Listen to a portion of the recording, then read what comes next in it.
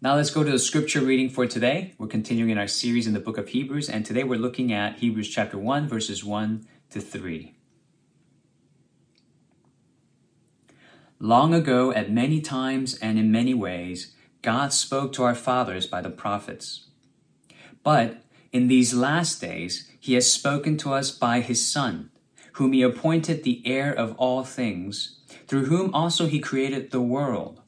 He is the radiance of the glory of God and the exact imprint of his nature, and he upholds the universe by the word of his power. After making purification for sins, he sat down at the right hand of the Majesty on high. This is the word of the Lord. Thanks be to God.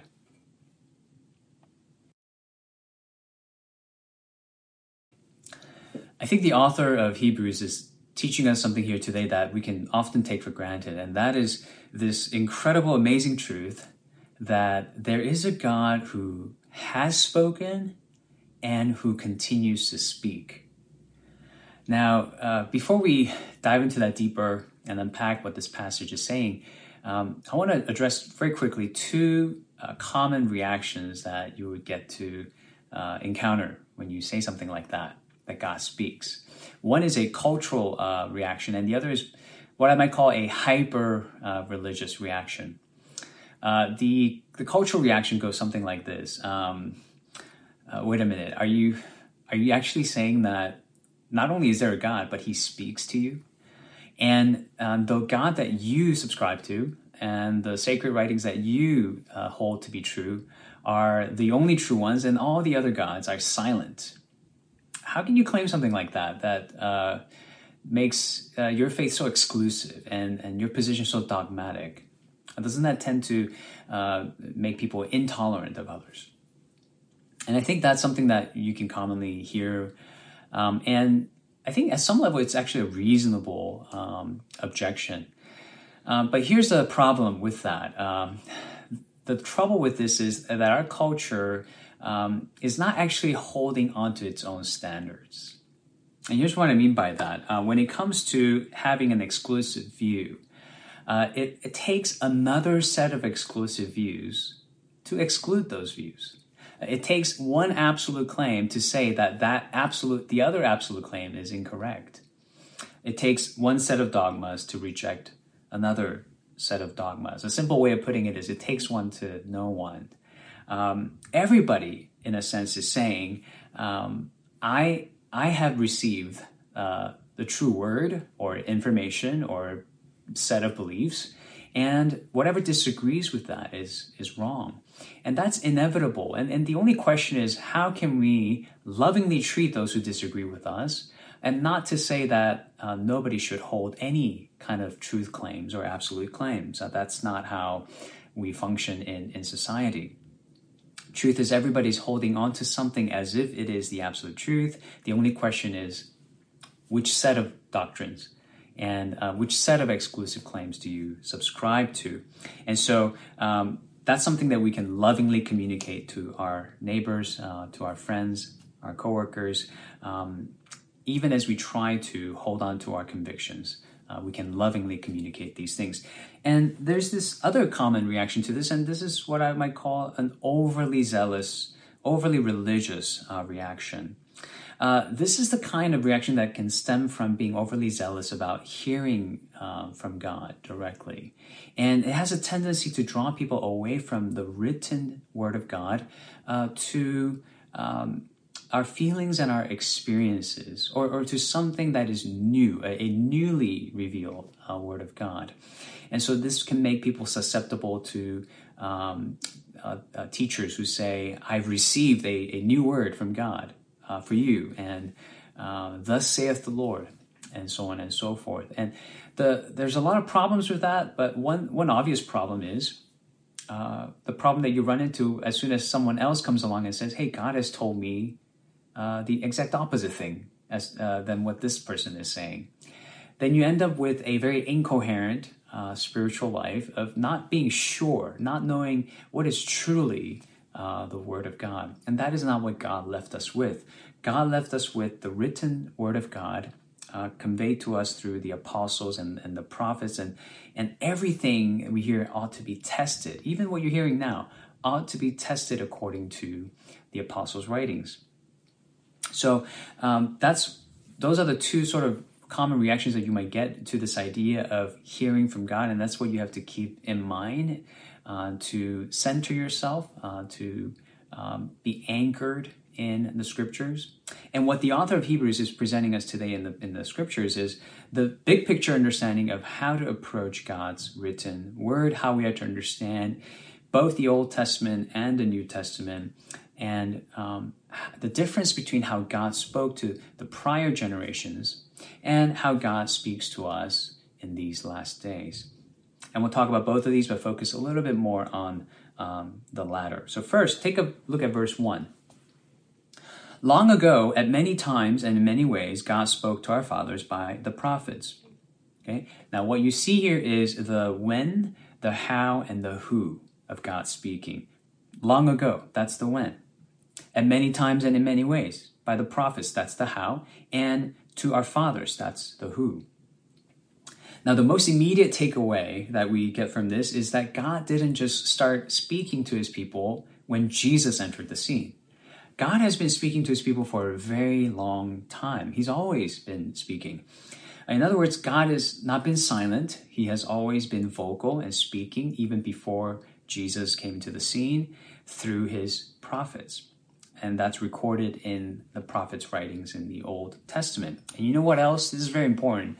That the author of Hebrews, being an Israelite himself, and saying this in the very first verse, he clearly and absolutely loves the Old Testament scriptures. He cherishes it, he values it as the authoritative, inspired word of God, as should we, as the people of God.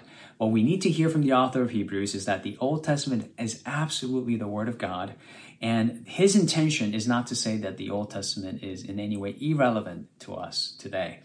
But what he will try to communicate to us is that through the coming of Christ, the scriptures have been brought to completion.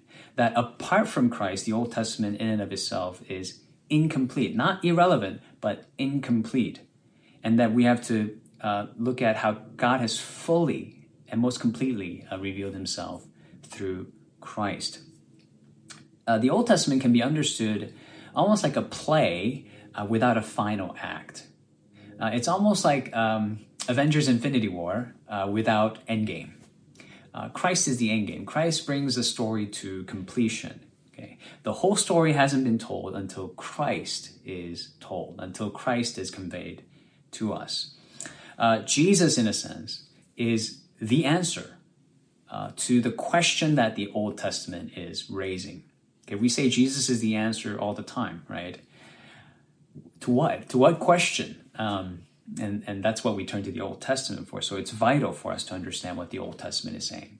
To quote Michael Kruger, the theologian, Jesus is not the beginning of a new story, but the finishing of an old one.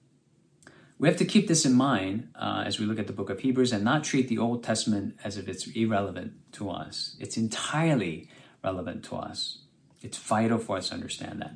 Now, that's a fairly big point, but here's the even bigger point that the author of Hebrews presents to us, and that's in verses 2 and 3. And it is this: as important as the Old Testament scriptures are, as inspired as it is, as authentic as it is, Jesus is the better revelation. Jesus is the superior revelation. Why? Because Jesus has brought to us, the people of God, the final and fullest revelation of God, and thereby ushering in these last days. Take a look again at verse 2. But in these last days, he has spoken to us by his Son, whom he appointed the heir of all things, through whom also he created the world. It says here that God has spoken to us in these last days. What does he mean by that? Notice, first of all, when he says these last days, he is referring to his present time. That's what he means by these last days.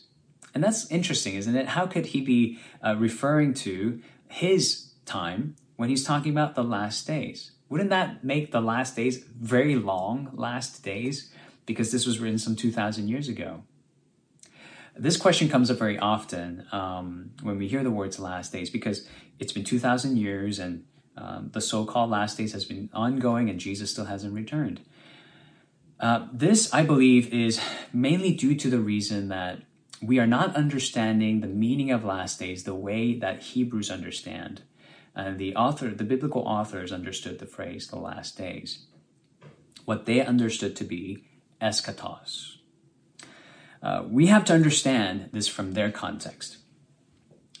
We tend to think of last days in terms of quantity, in terms of the number of days, months, or years. But the biblical authors used the phrase last days very differently. For them, the matter at hand was not the quantity of time, but the quality of time. It's the kind of period that you're in, not how long that period is. It's meant to tell us not that there's about 100 years left until Jesus comes, but that the final and full revelation of God has been revealed. And all that remains is for God to return and bring his kingdom down and establish the new heavens and the new earth. That final and full revelation is found in Jesus, who is the Christ. And that means we're living in the last days. And it also means this, that you and I are today living in the most unique time in the history of the world. It's the time period in which God has already fully revealed and fully disclosed all of himself in the person of Jesus Christ. I saw one comedian, Conan O'Brien, tweet this the other day, that his first thought after seeing a footage of UFOs is this: guys, could you come back at a better time? Another meme I saw was from the movie Back to the Future, and Doc was saying to Marty in that meme, "Marty, whatever you do, don't go to the year 2020. I thought that was kind of a light-hearted way of describing just the kind of time that we're in, the season we're in, and the year that it's been for us. And, all jokes aside, it has been a troubling time. It has been a time of great loss and suffering and pain for so many people. But here's what the author of Hebrews would have the church hear. And so we have to give ear to this. Here's what he is telling us: that all the glorious things that God promised in the Old Testament has been revealed, has been given to us. The Lamb of God who takes away the sin of the world has come. He has come and he has won. And so that means that all that God has promised, all that God has revealed in the Old Testament, we have seen it in its fullness and we're witnessing it through the pages of history. This, in other words, is an incredible time to be alive. It is a privilege to be living in these last days. We're living in a time when God is no longer speaking to us through the prophets, through an intermediary, but a time when God has himself come into the world. In these last days, God came himself. And certainly when we hear the word last days, it is true that there's a sense of biblical urgency when the authors use that word time and time again. There's a sense of urgency in how we are to be missional and share the gospel with those around us because the time is near. That is true. There's no doubt about that. But here's what we should not miss. That being part of the last days comes with a privilege and a joy. It's the joy of having in our hands the very final and the fullest revelation of God. God has not come to us through a prophet. He has come to us himself. There was a few good years during my graduate school life and my brother's undergrad years when my parents were living in Korea and we were apart for quite a while. And in terms of communication, all we had was Skype and email and that kind of thing. And this was going on for a few years. And then one summer, I paid a visit to my brother in California, in San Francisco. And we're just hanging out in his room, just chilling. And I suddenly get this random call on my phone from an unknown number. I pick up, and it's my dad. And we're just surprised that he would just out of the blue call us. But what surprised us even more is what he said. He said, "Hey, I'm here." And we're like, "What do you mean? What do you mean you're here? Like here? And he's like, "Yeah, I'm here. I'm in San Francisco, and I came to see you guys." And he, without any advance notice, just landed and made his way to where we were staying at the time, and it just shocked us. And it shocked us all the more because it's been a while since we were face to face seeing each other. But it was a very sweet and enjoyable and delightful time. That's what it's like for the church today. It's to hear God himself say to us, "Hey, I'm here. I'm here." When you think about Jesus, is this what you think of him? Is this what you consider? That Jesus has revealed the fullest picture of who God is to you because he himself is God, that he himself is Yahweh in the Old Testament. He is Jehovah in the Old Testament, that Jesus is God. The author is telling us that in just these two verses, how Jesus is the better prophet, the better priest, and the better king because he is God. And so let's go beyond just understanding Jesus as the person who came and took away our sins, and he did that, and that's amazing, but he is so much more than that. And that's what the author of Hebrews is trying to show us. First, he says here, he makes purification for our sins. And that's referring to the priesthood of Christ. Jesus is the better high priest who offered not an animal, but himself, so that our sins would be taken away once and for all. Once and for all. And it says here also that he sat down at the right hand of the Majesty on high. And this is because unlike the Old Testament priests, Jesus' sacrifice was sufficient to take away our sins, so he's able to sit down after he has finished it all. After he has torn the curtain in the temple in two, there's no more sacrifice to be done. The people of God can draw near, and God can sit in his throne and be worshipped. We can draw near to him. But notice here also that he is the heir of all things. That's referring to his kingship. It's pointing to his kingship. He will sit on the throne as the ultimate king, as the ultimate conqueror, and ultimate ruler. That's what it means that he is the heir of all things. We have to catch that image of who Jesus is. And that he also created the world.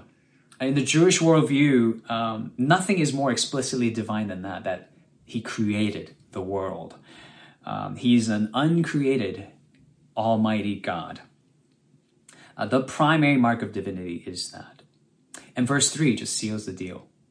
He is the radiance of the glory of God and the exact imprint of his nature. So you see what the author of Hebrews is doing here is attribute after attribute. He is pointing us to Jesus' divinity, that Jesus is God, that he is Yahweh. He is the great I am. See, he's telling us, don't just look at Jesus as the forgiver of your sins. See him as the ruler of all and the ruler of you. Is that how you indeed see him? Do you see how he is the better priest, how he is the better prophet, and the better king? Let that increase your understanding and your enjoyment of the person of Jesus Christ. And let it increase your appreciation for his sacrifice as well. That he didn't simply lay down his life. He laid down his throne. He laid down his glory. He laid down his kingship for you.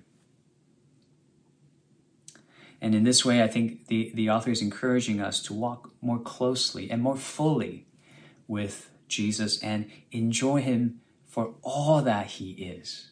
Discover him for all that he is.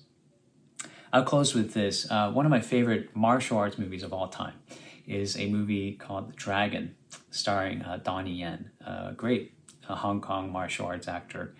And in the movie, Donnie Yen stars as this starts off as this very kind, ordinary farmer who lives in a village with his wife and 2 sons. And seems like a very ordinary man, just being a normal farmer. But one day, 2 bandits enter his village and threaten to kill the villagers and rob the villagers of their material things. And by chance, this farmer was nearby, and he somehow, by sheer luck, kills the bandits, saves the villagers, and restores order. And the villagers celebrate him, and he becomes a local hero in the town. But here's what happens. A couple of days later, a very capable investigator comes into town. He's like the ancient Chinese version of Sherlock Holmes. And he investigates what happens. And what he discovers is that the bandits were not killed by sheer luck, but that they were actually killed by a great, highly skilled martial artist. And then that opens up this whole new world in the movie where you begin to discover that this farmer wasn't actually just a kind, ordinary farmer. He actually turns out to be this great warrior, one of the greatest warriors of his time.